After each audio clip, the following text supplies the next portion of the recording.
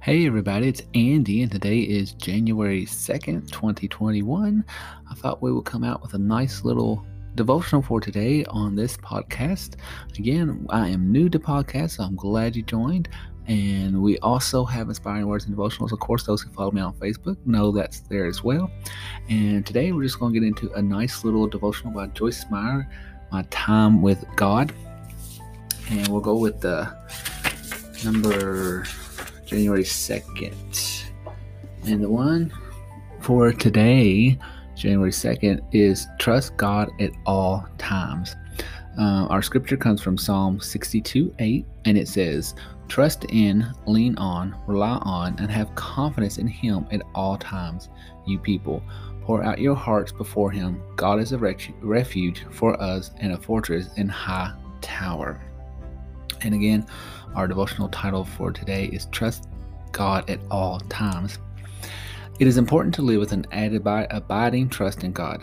That means we form a spiritual habit of trusting Him at all times, rather than just when we have a need or when we have a problem arise in our lives. As a parent, I would not be happy with my children if they only called or visited me when they needed something.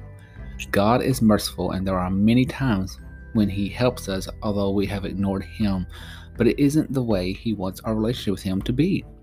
God has been urging me to make this year a year when I come up higher in trusting Him at all times. We hope that each day contains nothing but good and exciting things and that it goes exactly as we planned, but we know from experience that it rarely turns out that way. We may get stuck in traffic that makes us late for an appointment, or someone may disappoint us or hurt us in some way. Making a decision to trust God totally, even when we have a challenge, is very helpful. And today's prayer is, Father, I trust You today for whatever this day brings. If this day contains difficulties that I did not expect, I put my trust in You.